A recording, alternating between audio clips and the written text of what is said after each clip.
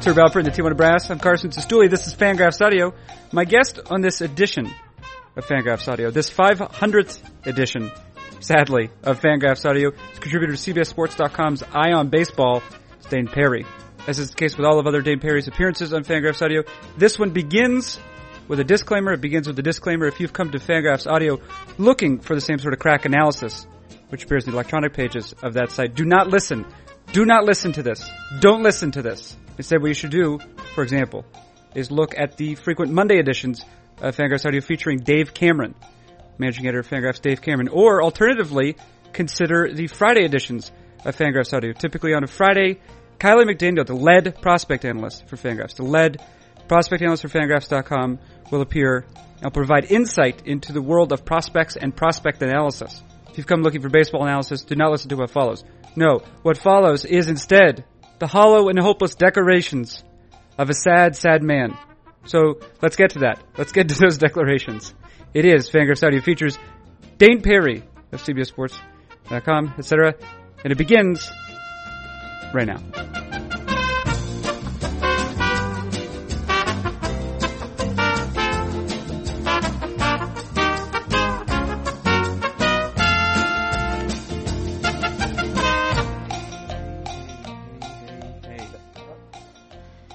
What's that? Did you ask a question? Boston Logan? Boston Logan, yeah. Yep. To join ISIS? I told you, I misspoke in my email, Dane. I told you I was going to grab the prime spot near the Panda Express. Yes. However, it was occupied. Ah. It's a sort of space that was away from all of the other chairs and also next to a trash can. Okay. And I thought no one would want to sit there. Right. Well, someone did. Yeah? Mm-hmm. And as my father was fond of saying during Little League baseball games, especially when I was batting, it only takes one, Cars. Only takes one. I think he was not referring to this kind of situation, though. No, yeah, that's right. Yeah. I think he was saying, he was lamenting the fact that he and my mother had only made love once and she was pregnant immediately. It only takes one son to dash your hopes. Can you speak to that too, Dane? Maybe. Yeah, so I'm at Boston Logan. Again, I was not able to sit near the Panda Express. Yeah. Okay. So now I am near the Book Link. Okay. Book Link, where I see that there is a biography of Mario Lopez. With a tasteful black and white photo on the front that does not at all... it does not evoke the mental images I have personally of Mario Lopez. Was that William Manchester's final mark? If I'm not mistaken, that was his last work. Yeah, have you read the? Let's see. What is the sort of biography of the OED? It's the Something in the Madman. Yeah, something like that. Yeah. There's a different version. There was the Professor and the Madman, and also Mario Lopez. Yeah. How two great minds, and also a teenage actor. Yes. Gathered together to create the world's most important dictionary. Well, have you read Robert Caro's The Power Broker and Mario Lopez?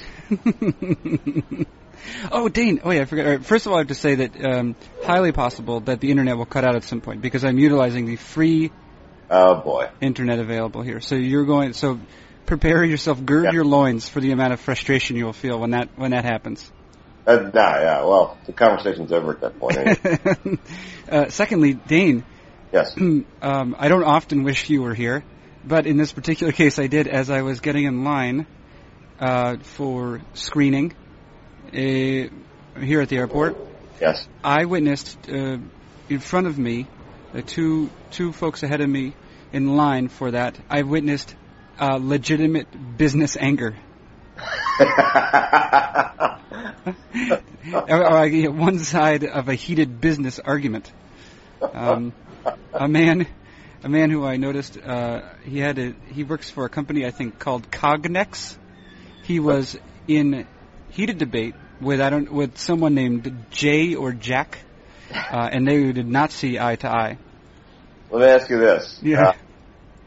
Was he in a suit or a branded collared polo shirt? Oh, it's interesting. He had a windbreaker on top of it, so Okay. I couldn't see actually. And I cannot guarantee that he removed the windbreaker before going through screening, which is, that's policy. So I was a little bit Things on his mind. surprised. Yeah, he did. Maybe if Jack wasn't such an Yeah, right. Well, he said to Jack, he said, you weren't there, Jack. That's one of the things he said. Okay. And he also said, you don't know what the ask was.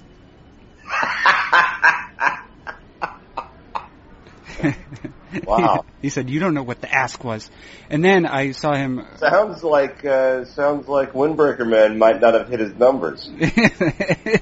And then a minute later, I saw him on the other side of airport screening. I saw him. He was in conversation with what I sensed was a different person, and someone maybe of a colleague, maybe more of a colleague as opposed to this Jack character. Okay. And he said, and I heard him say the words, "Well, that's what I told Jack." So there's a lot of drama here in Terminal A. Now was it like, well, that's what I told Jack, or was it like, thank you, that's exactly what I told Jack? No, I think the point, the way I took it was, he was making the point that he had maybe half misled Jack by some of his comments. Oh, this is great. Like that, he said, "Well, that's what I told Jack." Well, that's what I told Jack. Yeah, that's what I told. Didn't entirely mean it. Right. Yeah. He told. I think he was borrowing a phrase from Emily Dickinson, insofar as he told the truth, but told it slant. Okay. All right. Yeah. That's what he was doing. Okay. So that's big stories. Yeah. Big stories here. I've walked throughout the entire Gate A, Dane. I've walked by Auntie Anne's. Yes. I walked by Legal Seafood. I enjoy walking through airports. Well, I know that you enjoy air travel generally, in particular when you're alone. Right. Do you enjoy walking through airports when you're with your family? No. Okay. I enjoy walking through airports alone. How much of it do you think has to do with the airport itself, or the alone element of it? It's both, but also I would like to call out for ridicule the Kansas City airport. Okay. Specifically, It's a terrible walking airport. Mm-hmm. You have. Well, it's a good preview of the city, then, I assume. Hey now. Well, the walking element. It does not seem as though. I've never been to Kansas City, but I would not say. Stop talking. Okay. I'm going to speak to you from over here while I pour myself some coffee. Okay. All right. Mm-hmm. And so, you go through security, and there's your area, your gate area, which is along with 2 or 3 other gates, is partitioned off. And there's maybe a coffee shop and a restaurant that you can make it to. Otherwise you're walled off from everything, or you have to go out and go back through security. And wait, you go out and go back through security. So, is it to go where you went? Yeah. Yeah, the retail spaces seem to be outside security. Okay, yeah. It's really, I object strongly to the design of the Kansas City airport, and I don't know whom to tell. Well, I noticed that the Gate A at Logan was designed by HOK Architects, who I believe were also responsible for Oriole Park at Camden Yards and several other. Yeah. And so, they know what they were doing. Yeah, see, that's, Yeah. O'Hare is very pleasant in this regard. You can walk everywhere. Although I believe, doesn't O'Hare typically lead the nation in flights delayed and canceled? Well, that's an entire other issue. Yeah. It's a different issue. Yeah. But it would add or subtract from your enjoyment of the facility. I'm talking about the simple pleasure of walking to a retail space. Okay. Now, nothing, in my opinion, tops Minneapolis. That will be that's where I'm flying too. Oh, it's so pleasant to walk. Okay. It's like a mall. Yeah. Yeah. There's so many stores. And I don't buy anything. I just, it's good to know it's there. It's like a museum. Right. There, Well, it's like it's like a security blanket for the American. Yes. Yeah. You know, if the shops are open, then everything's all right. Yeah. You know. Speaking of security blanket for the Americans, are you prepared to sell us a security blanket? Is that what? Is this a business pitch, Dane? I'm glad you mentioned security blankets. I've teamed up with KTEL. I had the TV on recently, the television, color television, and I was doing something else, and I was drinking. So I'm not fully certain that what I'm about to tell you is true. But I believe I caught out of the corner of my eye a Papa John's commercial in which it was touting Fritos as a topping. Okay. Can you speak to the truth of this? No, I can't. But I think the reality in which you're living, whether it's the same as everyone else's, sounds amusing enough. Yeah. Yeah. So no, I mean, let's say that's the case. Okay. I find this appalling. So okay. Well, don't eat it, I guess, is the first thing. Right. Yeah. I'm not some sort of awful foodie like Chris Swick, maybe, who sneers and sniffs at everything. You know what I mean? But your point is that you feel slightly troubled by not only by living in a place where that is a food item that is being served, but also that you perhaps are a target demographic. No, that's not it. That's not it. Buckaroo. Yeah. Okay. What's your issue then? My feeling is that there are certain things that everyone should feel is beneath them. And Fritos on a pizza is perhaps the bastion of things that should be beneath everyone. Okay. Yeah. Right. That's what I'm saying. Now, merely because it's beneath them, does that mean that if I feel it's beneath me, does that also mean I won't eat it? Or is there a difference there? Ideally. Okay. I suppose, on the lower scale of beneath, like bottom layer of those above Fritos on a pizza, there are air bars there, and you can reach down and have that Frito pizza without, compromising. I don't know what I'm saying at this point, but I suppose, sure. You want everyone to come together and agree that this is beneath them. Yes. And then for you, what are the implications if there are people who dissent from that point of view? Here's what I'm saying. Okay, I understand, eating something that would normally turn your stomach out of desperation. Mm-hmm. But if you're able to procure a Papa John's pizza, just cheese or pepperoni. Right. The desperation at that point is out of the equation when you get the Frito pizza. Right. You're right. Because you're already being able to afford a pizza. Right. You're already in. Right. And I don't think, here's Papa John himself is shirtless, asking you what you want. You don't have to tell him the Frito pizza. Right. He's drunk. He's definitely drunk. Yeah, he's definitely drunk. It's a topic which I'm sure has been addressed by many, but it reminded me to your point of being in front of the television but not giving it your full attention. Yeah. During the presentation of the MVP trophy to Madison Bumgarner after the Game 7 of the World Series. Oh my goodness! Yes. Right. That was actually, I had that moment because this is a thing that happens at the end of every World Series. You have a corporate sponsor deliver a brief speech in which he attempts to align the virtues of his product with the virtues of the baseball player who's winning the award. Right? He's like, you would say Madison Bumgarner is a top performer. So is Papa John's Pizza. Papa John's Frito Pizza. Frito Pizza is a top performer in the market. And I think that generally one who's seen these before, sort of trained himself to only half listen until the presentation's over. You essentially, there's a script to it, right? Sure. Yeah. And being somewhat aware of that, having seen these sorts of presentations before. An oversized check from Dr. Pepper.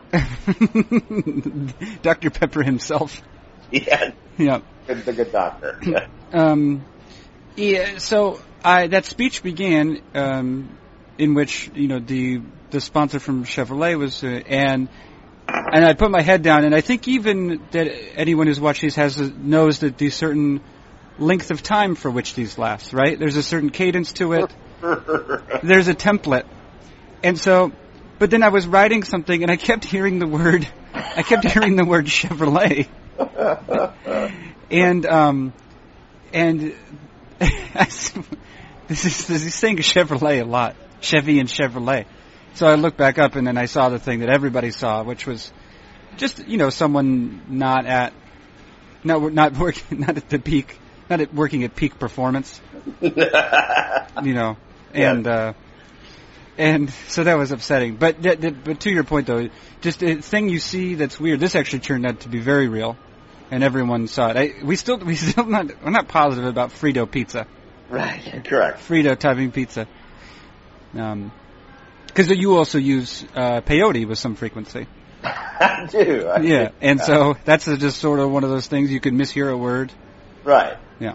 And you've invented Frito pizza, a product which you yourself detest. Yeah. You're really railing, like everyone is really. You're railing against your own creations. I always knew I would be the author of my own demise. Yeah, that's right. Yeah. And here it is. It's a fact. Here it is. Let me ask you a question. I'm about to go away for 4 or 5 days, Dane. Okay. I'm going to Phoenix, Arizona to watch the Mariners. This is what is like an application process for ISIS and initial interviews? Because those would definitely take place in Phoenix, Arizona. Well, why not? I'm concerned about something. I don't know for a fact that's going to happen. Okay. I'm not necessarily concerned of it for my own sake, but I'm concerned about the implications. And you know that I've recently, my wife and I have acquired a dog. Yes. I would say I'm concerned that I will miss my dog more than my wife. This is reasonable. And I'm wondering if you've ever done that too. Have you ever missed your dog more than your wife? I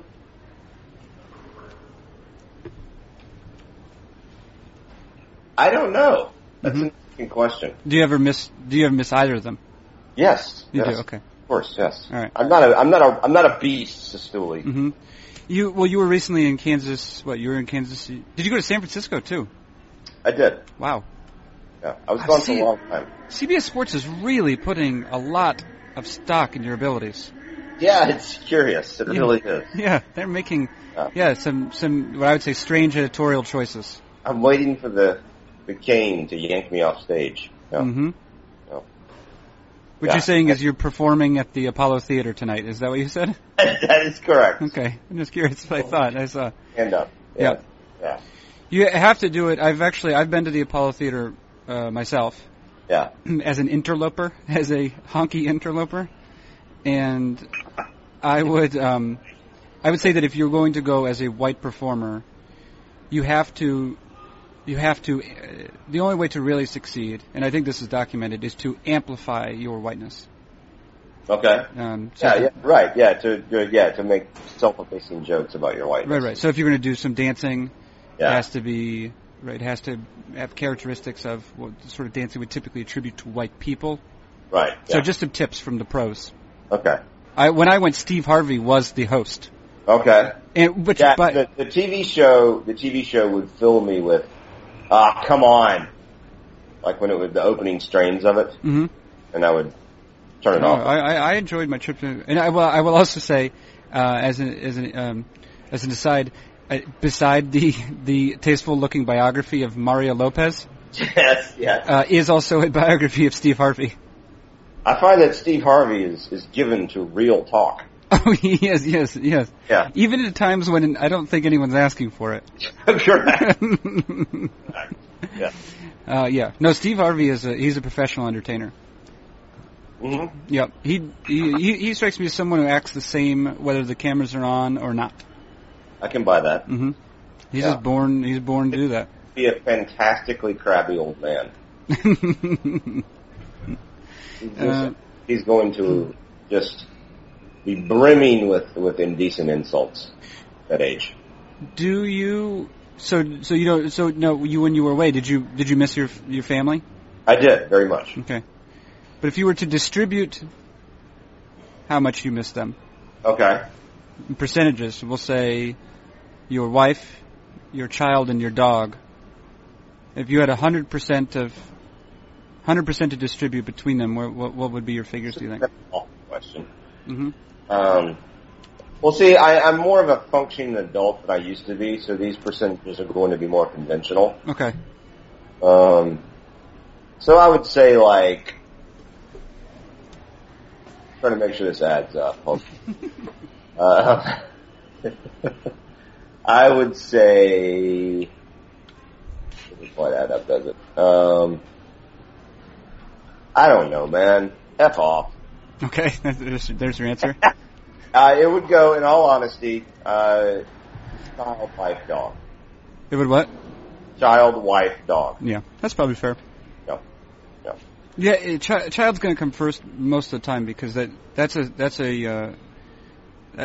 person shares your genetic material. Right. So really, it's like missing yourself.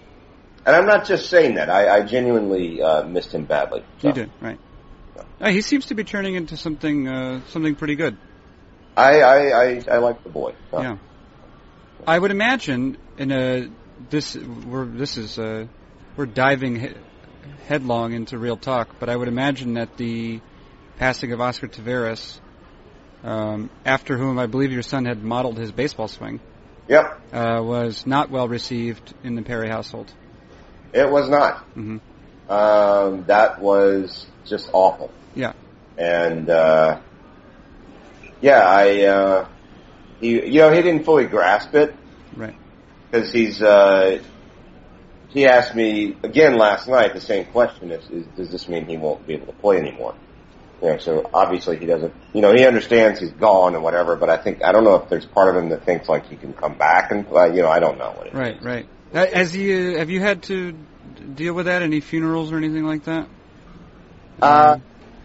He's had my wife and I have had aunts and uncles pass away, but he's not been to a funeral yet. But he understands what death is, so I'm not really sure. He knows you go away and don't come back. I'm not really sure why he's asking this, Ferris or whatever. So he understands what death is. Right. But it's just and then it's like when he had this, I did not take this very well. I just thought that was, like anyone else, I thought it was awful news and it'd be hard and, but then I'm like, what part of me feels this way just because he was probably going to be a great baseball player for the team that I root for, Yeah. Obviously, if it had been another phenom for another team or whatever, I would feel terrible as well. But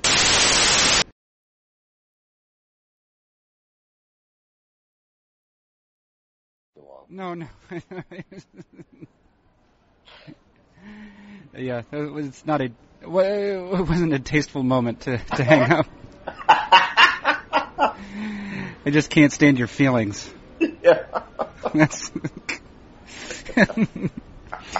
No, that was the minute mark. Now I'm actually paying for internet as we speak. Were you holding the laptop away and doing a wanking motion with the other hand?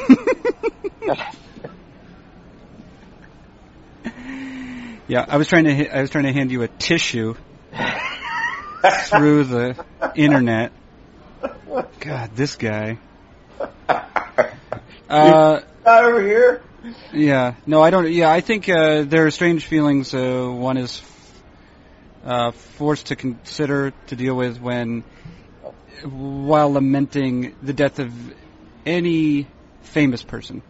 Right. Because then you immediately forced to say, well, there are, whatever, thousands, hundreds of thousands of people who die every day who are not famous. Right. Why do I lament those? But I think that I would submit and this is one unsubstantiated thought in a among many, is that it's not necessarily. I mean, it is Oscar Taveras about whom you're upset, but you say, oh, the idea of that happening does not seem fair. It does not seem fair. Any young people aren't supposed to die, and then someone with great potential, with potential to bring happiness to other people, who in particular I think Taveras had demonstrated flair, had demonstrated some manner of flourish, which I think were all pleasant. And you don't like to see that, made moot by this dumb, cold death. But what are you going to do? Yeah, it's just, and I don't know. Baseball as an institution means more to me than probably any other institution, in that the future of it has been diminished because probably, what is he? Probably one of in his age group, maybe one of the 3 or 4 or 5 most talented people on earth at playing baseball, Right, right. Yeah, so it's not replaced easily. Yeah. Obviously, all that's secondary to the loss of the human being, but I have to admit that's probably part of my thinking. Yeah, I think that's fine. I think that's reasonable. I personally don't see anything wrong with it, because you think a lot about the sport, and then that happens, and you're going to think about it. You're probably not on top of it when we lose a great composer, Dane. This is true. Yes. Maybe it's possible that great composers are dropping left and right, and you feel nothing. Joe Walsh, Is he still? Where is he right now? Is he with the Angels? He's doing fine. He is? Yeah. Yeah. Doing fine. Better believe it. All right. Well, hey, so tell me about your travels. Do you have anything to report out of the ordinary? Did you witness anything? I cut your one report from the front lines of baseball. You were at the Kansas City Royals gift shop. Yes. Confirmed. Where a Cardinals Lego character had been felled by a gang, or an unruly gang of Royals Lego characters. I thought no one would notice. Mm-hmm. Yeah. I thought they could get away with that sinister nonsense. Yeah. Now, did you have any other fresh reportage, or was that the bulk of it? I believe I broke the story that Marlins man would be back in Kansas City. Since 7. Okay. Got a hot exclusive with him. You did? Yeah. Anything else to report? Is he just like a business? Is he just a business guy? Lawrence Levy? Yeah. He's an attorney. He's an attorney. He's a Miami-based attorney who spends his presumably substantial levels of discretionary income on obtaining premium seats at major sporting events. Yeah, he's done a good job of it. He's done a very good job of it. Yeah. Visible seats. There's not many things you can say. There's no stopping him. Mm-hmm. But I think with Lawrence Levy's penchant for getting premium seats to sporting events, there's no stopping him. How do you feel about, now on the one hand I say, well, that's not something I would like to be remembered for, right? If I could be remembered for one thing, that's not it. At the same time, there are billions of people, and what are any of them going to be remembered for? Right. So then I say, well, at least, he etched his name in, the history books. Not like one of the most popular history books, but one that, probably sell more than than your book about Reggie Jackson. Public school history book. That's been used by now 15 generations of area students. There's not even like the right capital of Alaska. Yeah. He was also seemed to be a very patient gentleman, because everyone wanted to take selfies with him. Mm-hmm. And he was very obliging. Probably because I suppose he enjoys that sort of thing. Right, yeah. I did notice that he gave his phone number out on Twitter. I did not notice that. Yeah. He might have eventually deleted. That seems ill-advised. Yeah. Yeah. I would not do that. Hey, Dane, this is the part of the show where I read a quote a passage from Emil Cioran's The Trouble with Being Born. Okay. And then you react to it however you want. All right. Okay. This is from Emil Cioran's The Trouble with Being Born. Extraordinary pleasure, he says, extraordinary pleasure at the thought that being human, one is born under an accursed star, and that whatever one has undertaken and whatever one is going to undertake will be fondled by mischance.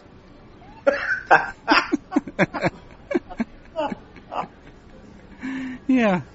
Oh my God, who is this guy? Fondled by mischance.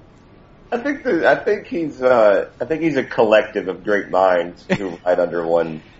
Oh, like the theories about Shakespeare and his works. Shakespeare theories, yeah. Right. There was just like a small cadre of talented aphorists. They all decided to write under the name of and Mario Lopez. And Mario Lopez, right? Mario Lopez. Actually, the book is actually ghostwritten by Mario Lopez and Steve Harvey together. And as they probably reveal in those biographies that I'm not going to read. Yeah. But I asked my wife, I said, Callie, that's her name. I said, Callie, do you feel as though whenever I try and put the moves on you, that you feel as though you are being fondled by mischance? She said something along those lines, yes. Yeah. Yeah. Yep. Oh boy. Yep. Fondled by mischance. That was a well-turned passage. I want to say right now, I don't know if they're listening, but a young couple from Houston, Texas, the gentleman of the two sent me an email. He said, I don't know why you would ever do this, but why you would ever give this out to a stranger, but we would like, my wife or my girlfriend and I would like your address so we could send you an Emil Cioran themed craft. And I said, well, I might as well find out. And if this is the way I die, that's also fine. Even if this is a devastating ruse, it's important to find out if that's true. Right. And well, lo and also behold, Dane Perry. Send behold. A week later, I received in the mail, and I thanked him so much for this, a needlepoint, a framed needlepoint craft work. It says in one bubble, it says, I forget the exact wording of the phrase, it says, like, what do I do from morning till night? And then in the second bubble, an embroidered bubble, it says, I endure myself. And it has little sort of sunbursts of flowers surrounded, the two bubbles are surrounded by bursts of needlepoint flowers. I think it's needlepoint. I apologize. It's crafty. It was crafty. Something you could buy all the products at Benjamin Franklin near you. Okay. And Hobby Lobby. And it said, it said E.M. Cioran, because he said that. What do I do? How do I go from morning to night? I endure myself. Yeah. And it was great. It was a great comment. Why have you not tweeted out a picture of this crap? I don't know if they wanted it to be revealed. I'll gladly do it. Maybe I'll send an email. The fact that I received it, at least, that's probably only reasonable. I think that would be literally the least you could do. Yeah. Well, no, I've actually transcended the least just by mentioning it on air. Fair point. Yeah. I could have opened it and just thrown it in the trash, and that's it. I guess that would be the least you could do. Which, by the way, that would have been rude, but I think E.M. Cioran would have approved. That's true. That's a fair point. Yeah. Yeah. Let's. How about? We'll repeat that another moment of in which I read aloud a passage from Emil Cioran's book, and you react however you want. Certainly. The worst crimes, writes Emil Cioran, the worst crimes are committed out of enthusiasm, a morbid state responsible for almost all public and also private disasters.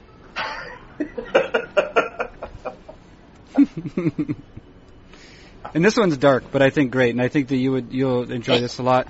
Emil Cioran writes, my vision of the future, if I have read this one before, I apologize. My vision of the future is so exact, and exact is italicized to emphasize it. My vision of the future is so exact that if I had children, I should strangle them here and now. Wow. Yeah, there you go. This guy. Mr. Party Pants. He is a gentleman. Yes, yeah. He's committed. He's committed to his endeavor. He's really great. Yeah, I actually ordered that book. You did? Yeah. I've not yet read it. No, don't. Yeah, the nice thing about it is it's you can read it in very small doses. That's generally how I consume it. I would suggest putting it by the toilet, Dane. It does strike me. I'm thumbing through it presently. Mm-hmm. It does strike me as heaven-sent toilet reading. Yes, yeah. These are the sorts of thoughts you want to be having. Because I don't know if you've ever read. This is definitely not something I would do now. But at one point I considered myself enthusiastically intellectual. Oh, that's how I consider myself. I don't know if anyone else considered me that, but I was enthusiastic about the world, the life of the mind. Oh, and I had noted that in one of my favorite movies at the time, and I think probably still now, Woody Allen's Annie Hall. Uh-huh. Woody Allen's Annie Hall. There's a point at which, Woody Allen's character is trying to introduce Diane Keaton's character to the world of the intellect, and he buys her Ernest Becker's Denial of Death. Okay. Ernest Becker was a psychologist, I guess, probably not alive anymore. But essentially, Becker is concerned with. He's discussing how we refuse the death will ever occur to us, but we attempt to, but it's impossible because it mostly comes down to because of the fact that we're forced to. This is a thing that reminds us that we're human, that we process things, we're organic material, and so to your point though, that's why we're at no point are we more aware of our mortality than on the John. Yeah. And what a great time to embed yourself in the works of Emil Chorn. Wait, do ladies poop? You have stolen the name of my children's book. Back to the drawing board. No. Ladies poop. Fair enough. Right. Yeah. So there it is. Yeah. You have lost the zeal to become a towering intellect. Yeah. Nothing does not interest me at this point. Yeah. That's good. It speaks well of you. I think it does. Yeah. That's a little bit silly that. Well, having gone. I was not a very good college student, but then I went to school for creative writing, which you also did, as graduate level, and you sort of brush up against it, because creative writing is not really an intellectual endeavor, but you will read texts. Yes. You will sometimes accidentally encounter literary theory, and it's impenetrable. And it's useless, and it's not even joyfully useless. It's a great burden, and it's also difficult. So I said, this is not how I want to spend my time. Yeah, deconstruction of a text is one of the most joyless exercises imaginable. Yeah, it is. Yeah. It still remains. I have never answered sufficiently the question. I haven't thought about it much longer than that, though, as to how to enjoy a text with someone else. How do you mean? To be like, oh, I read this text, and now you read that text, and what should we do about it? What should we do what should we do? We both want to enjoy it together. How do we do that? Talk about how you enjoyed it. Yeah. What you enjoyed about it. Okay. Specific passages that struck you. I guess that's what I like to do. Yeah. That's what I like to do with Emil. Sit around with people and listen to this. Isn't that? Well, what we're doing with Yeah. How do you pronounce his last name? Chorin? I believe Chorin. Yeah, I believe Chorin. Yeah. Has anyone ever learning that you attended a creative writing program, or that you were interested in letters? Has anyone said, "Oh, I would like you to read some of my poems"? Thank God that doesn't happen much. Yeah. I can't remember the last time that did happen. Did it happen when you were younger, do you think? Yeah, it did. Yeah, it did happen. And now it's like, it doesn't really come up because the conversation sort of gets stopped at baseball writer or whatever, you know. But yeah, that used to happen, and it's just awful. Yeah, it's not so good. Yeah, I had a friend who after college, I went to college with him, but after college he was just a furious poet, and would press upon me to read and give feedback. And that's the problem. I find I actually have I have the warmest feelings to those people who work busily on their own, and then ask you to read none of it. Yes. Yeah, because you say, "Oh, look at this is an attractive quality. This person is satisfied by this, and maybe they attempt to publish it, maybe they do publish it, but never once have they mentioned that I should read it." Yeah, see, I'll read that once it's been vetted and published by an established journal. Yeah, not that really does that much. Right. Well, but I'm at least more inclined to think, well, okay, someone has deemed this worthy of reading. Right. And then you have to give feedback, and you have to decide: do I tell them this is awful, or do I do the creative writing, seminar trick and find something positive to say first before I tear it to shreds? Yeah, right. When the best workshop I ever took, we would do this, and if I've told you this before, sorry. We would show up there, like 10 of us in class. Everyone, each week, would bring a poem they had written and a poem that someone else had written, usually along a certain theme. Yeah. And then we would read them all. Occasionally they would ignite a discussion, which might inform our decisions for the poems we should bring in next week. And then that was it. There was never any line-by-line critiques or anything like that. Oh, you should change this conjunction. It's going to really open up the poem. I don't know if I would find that useful. Oh, I found it very useful. Can I tell you why? Sure. It was great for... No, they weren't all gems, but I found it valuable in terms of just being immersed in works, but just only for a short time. So the thing was, if you liked it, you could say, I'll go, thank you for the suggestion. I'll go pursue that on my own. And then alternatively, if you did not care for it, it was so short it didn't matter. That's fair enough. Yeah, that's the thing I enjoyed about that. I believe everything should be presented in that form. Yeah. Yeah. I took a class under Steve Barthelme, who is brother to Frederick Barthelme and Donald Barthelme. And wait, Frederick and Donald were brothers too? Yep. Oh wow, yeah. I like that Donald Barthelme a lot. Yeah, he's a good egg. Yeah. I don't know the man, but yeah. No. Yeah. But his refrain was, and he seemed to say this every time any sort of story was workshopped or whatever. Mm-hmm. He would sort of, there's just a lot in here that doesn't work.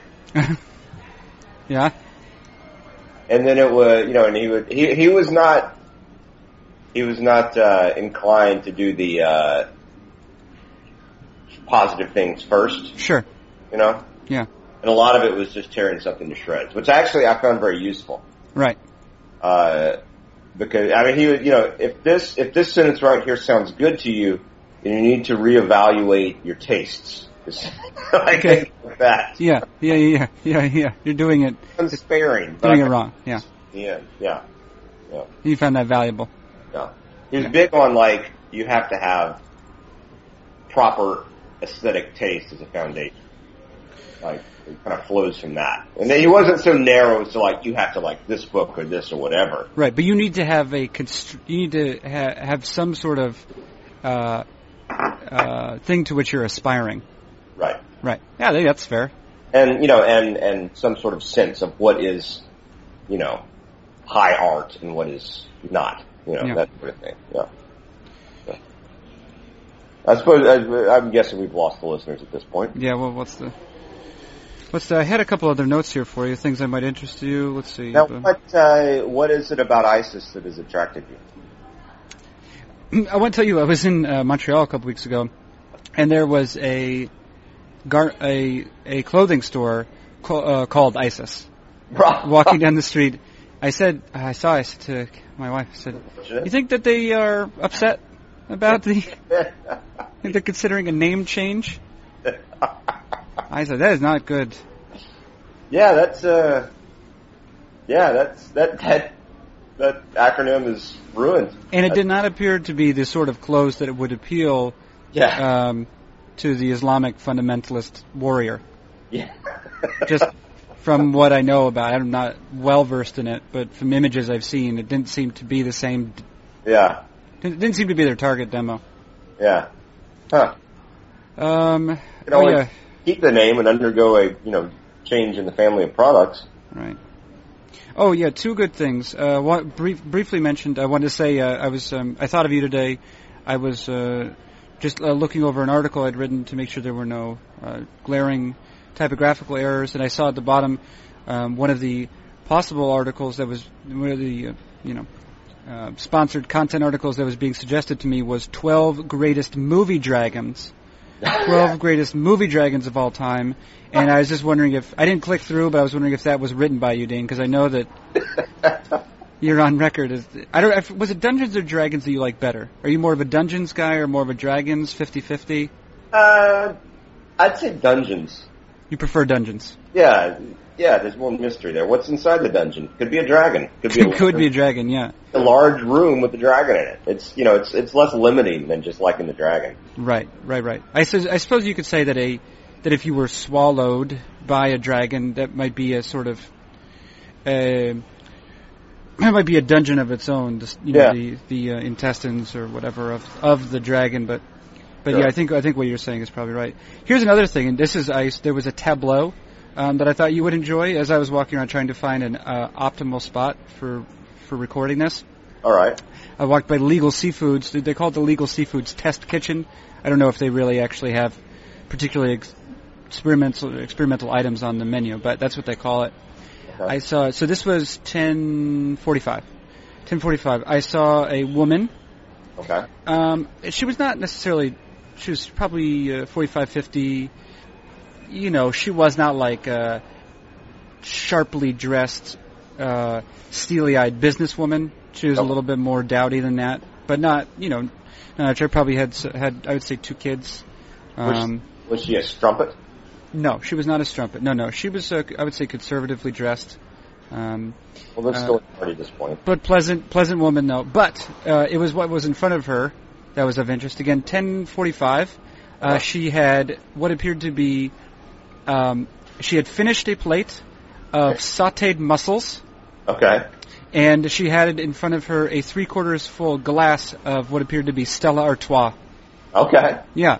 And so I would just, if you had taken in that tableau, would you say, is this a potential friend for Dane Perry? Yeah, sure. Yeah. Mm-hmm. I'd prefer to be a strumpet, but... Yeah. Do you think the rules of drinking are as we know them, are entirely different inside of the airport than outside of it? I think so, yeah. Because, you're essentially, if your flight's long enough, it's just like having a nightcap. You know what I mean? Right. Yeah. It's kind of like tailgate. If she was doing that in her destination airport. If she showed up in... No, like she was, just putting off going home. She was already, she lived in Boston or whatever. Right. Is that better or worse, do you think? I think in a way that's better. Yeah. I'm going to have some mussels and beer before I go home. Before I go home, yeah. But on the way... Yeah. I don't think there are a lot of people who are connecting in Boston because it's way up in the northeast corner there. Yeah. Maybe from smaller airports in New England, but I think generally it's usually. My guess is she was starting off on her trip. That would be my guess. Fair enough. What do you think about this proposition? Maybe that that the airport is sort of like a tailgate for business people. They're getting ready for future business, but they're allowed to drink and eat as much as they want before it occurs. Yeah. Well, I don't know. But sports tailgating, you simply go observe the people who are participating. Right. Business people actually go and do the thing. They do business. Well, you could say that the act of fandom, that's a... Is it more of like a pregame spread for the business people? Oh, I see what you're saying. Yeah, but usually the athletes themselves would drink. No, I would say that there is no, because here, the fan, right? The fan is participating at some level. He or she is called upon to cheer when appropriate. They're stomping and raising their fists and yelling slogans. Right. And perhaps that's all, because, listen, the people you're seeing, if they're not in the executives club at the airport, yeah, they're probably not at the highest reaches of the corporate ladder. Correct. So my guess is that what's happening is... Admirals Club? Right, yeah, that's what I'm referring to. The Delta Sky Club is the option here. Yeah. You're seeing the person... You're not seeing the person who's at the very top. I mean, essentially all the middle management, are they not the people who are stomping and cheering for the executives at the top?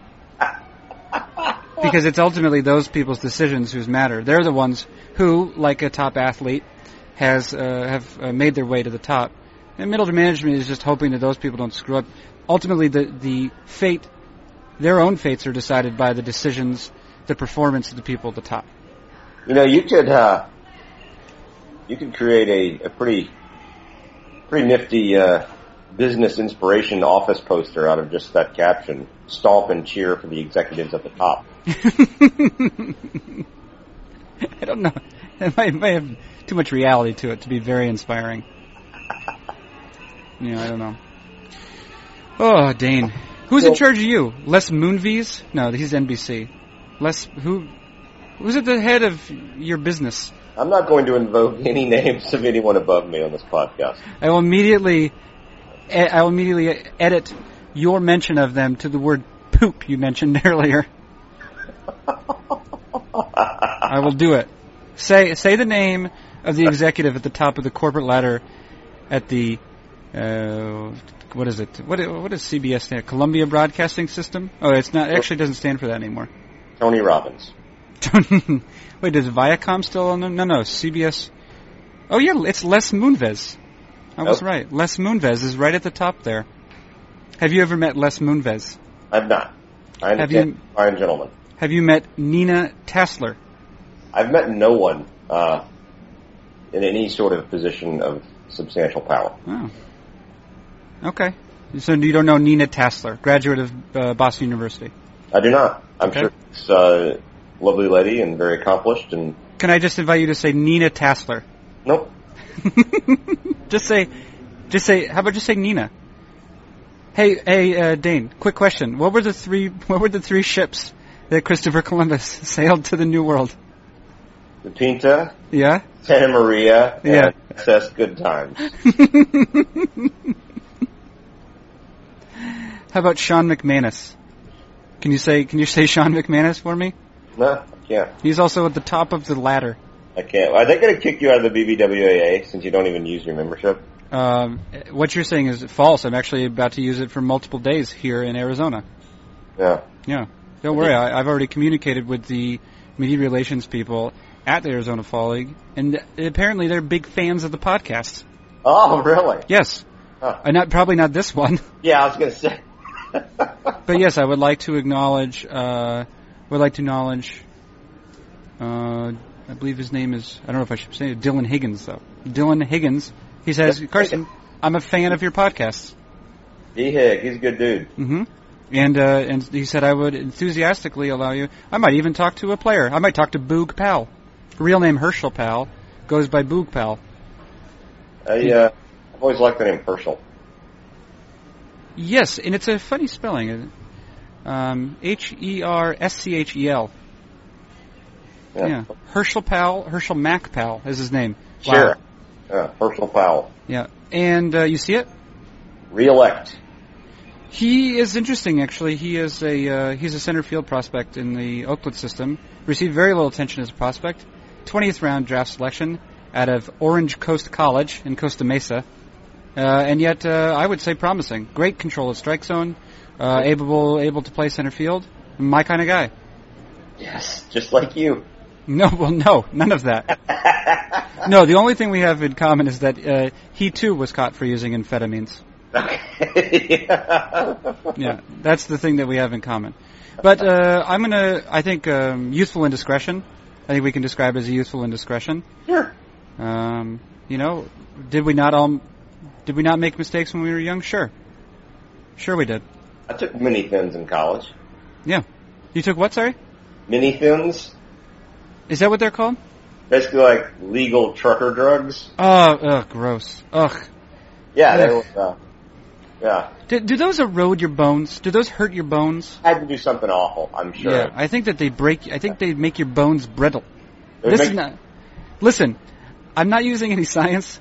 I'm not utilizing any sort of scientific knowledge when I make that claim. Yeah. However, still more scientific than the claims they make on the packaging of those same products. It was worth it though for what I'll call the trucker's tingle that taking mini thins would give you.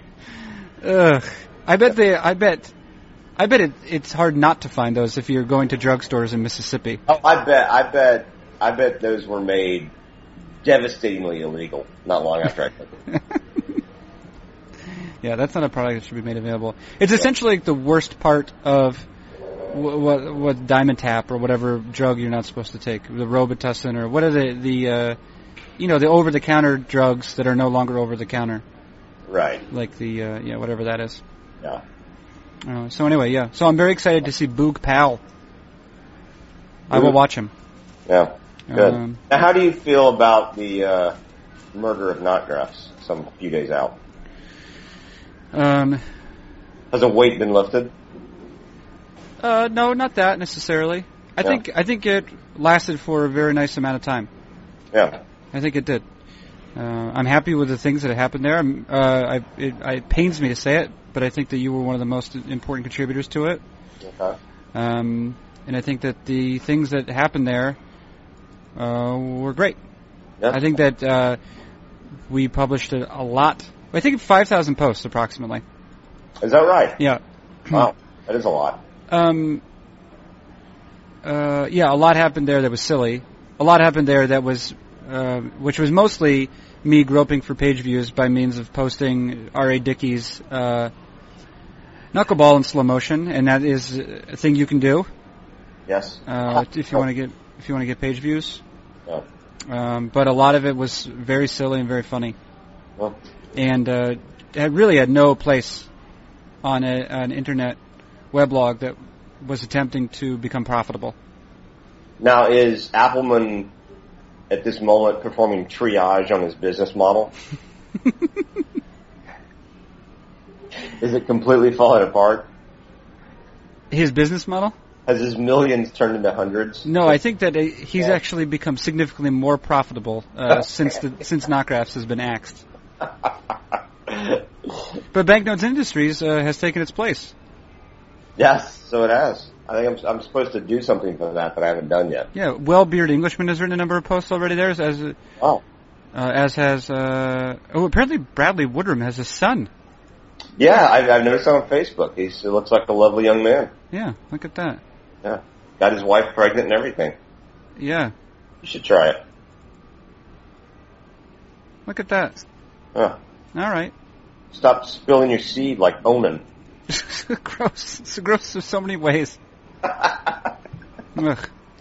Well, I don't know. Are we done here? Have we conducted the business of gentlemen? Stop spilling your seed on the garden beds of that private school. So gross.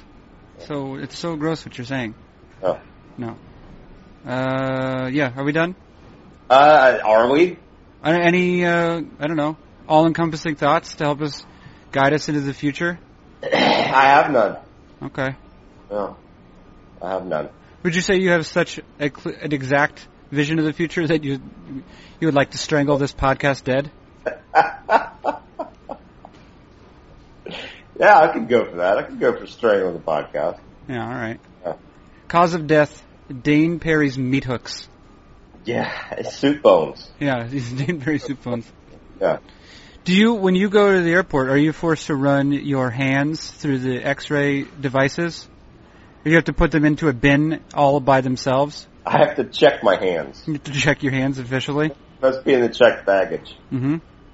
Yeah. At least till I get my license to kill. Then you don't even have to. You can use, what is this? Oh yeah, you can get, you could pre-check somehow. I still don't know how that works. I think that is for America's elite, which I'm not a part. I've randomly been funneled into that a few times. You have? It's very nice. Yeah. How did it happen? There seems to be, I don't know if it was like the test program or whatever, but, I don't know. But yeah, just a couple of times, probably like 4 times I've been randomly funneled into that. Like they'll take a look at my boarding pass and say, all right, you can go to pre-check. How does that happen? I don't know. I mean, because I certainly haven't paid for anything or anything like that. Is it just well, this one has blown up 0 planes. I mean, right. Is that the idea? No, I don't know. I mean, I don't know if they're randomly pulling people out just to, I don't know, keep the lines moving. I'm not sure why. I don't know. Yeah. But it was delightful. Yeah. Yeah, I bet it was. I very enjoy not taking off my shoes. You very enjoy it? Yeah. Yeah. Yeah. Are you saying that wasn't eloquent? I'm saying I'm just saying you very enjoy it. Yes, I very enjoy it. Okay. I could throw much in there if I wanted to, but YOLO. All right. Yeah. Yeah. All right. We're done. We are done. This has been a shitty one. It's been a pleasure talking with you, though. Eat shit, loser. Okay. Well. Fair enough. ISIS. I don't know how you learned it. How my mother signs off to me during every phone conversation, but you nailed it. It's exactly what she says. Maybe you'd stop disappointing her. Oh, no. Give her a grandchild and get a decent job. Yeah. Stop spilling your seed all over New England. Ugh, gross. But still, again, direct quotes from my mother. Seed spiller. Ugh. Cheeky monkey. That was the original, yeah, anyway. All right, Dane. We'll stick around for 1 second, but in the meantime, it's been a pleasure, Dane. No, it hasn't, but it has. Happy travels, still. All right. That has been. We thank Dane Perry. Thank you, Dane Perry. Yep. That has been Dane Perry of no longer of Knotgraphs, but definitely of CBSSports.com. Here.com's Eye on Baseball. I'm Carson Cistulli. This has been Fangraphs Audio.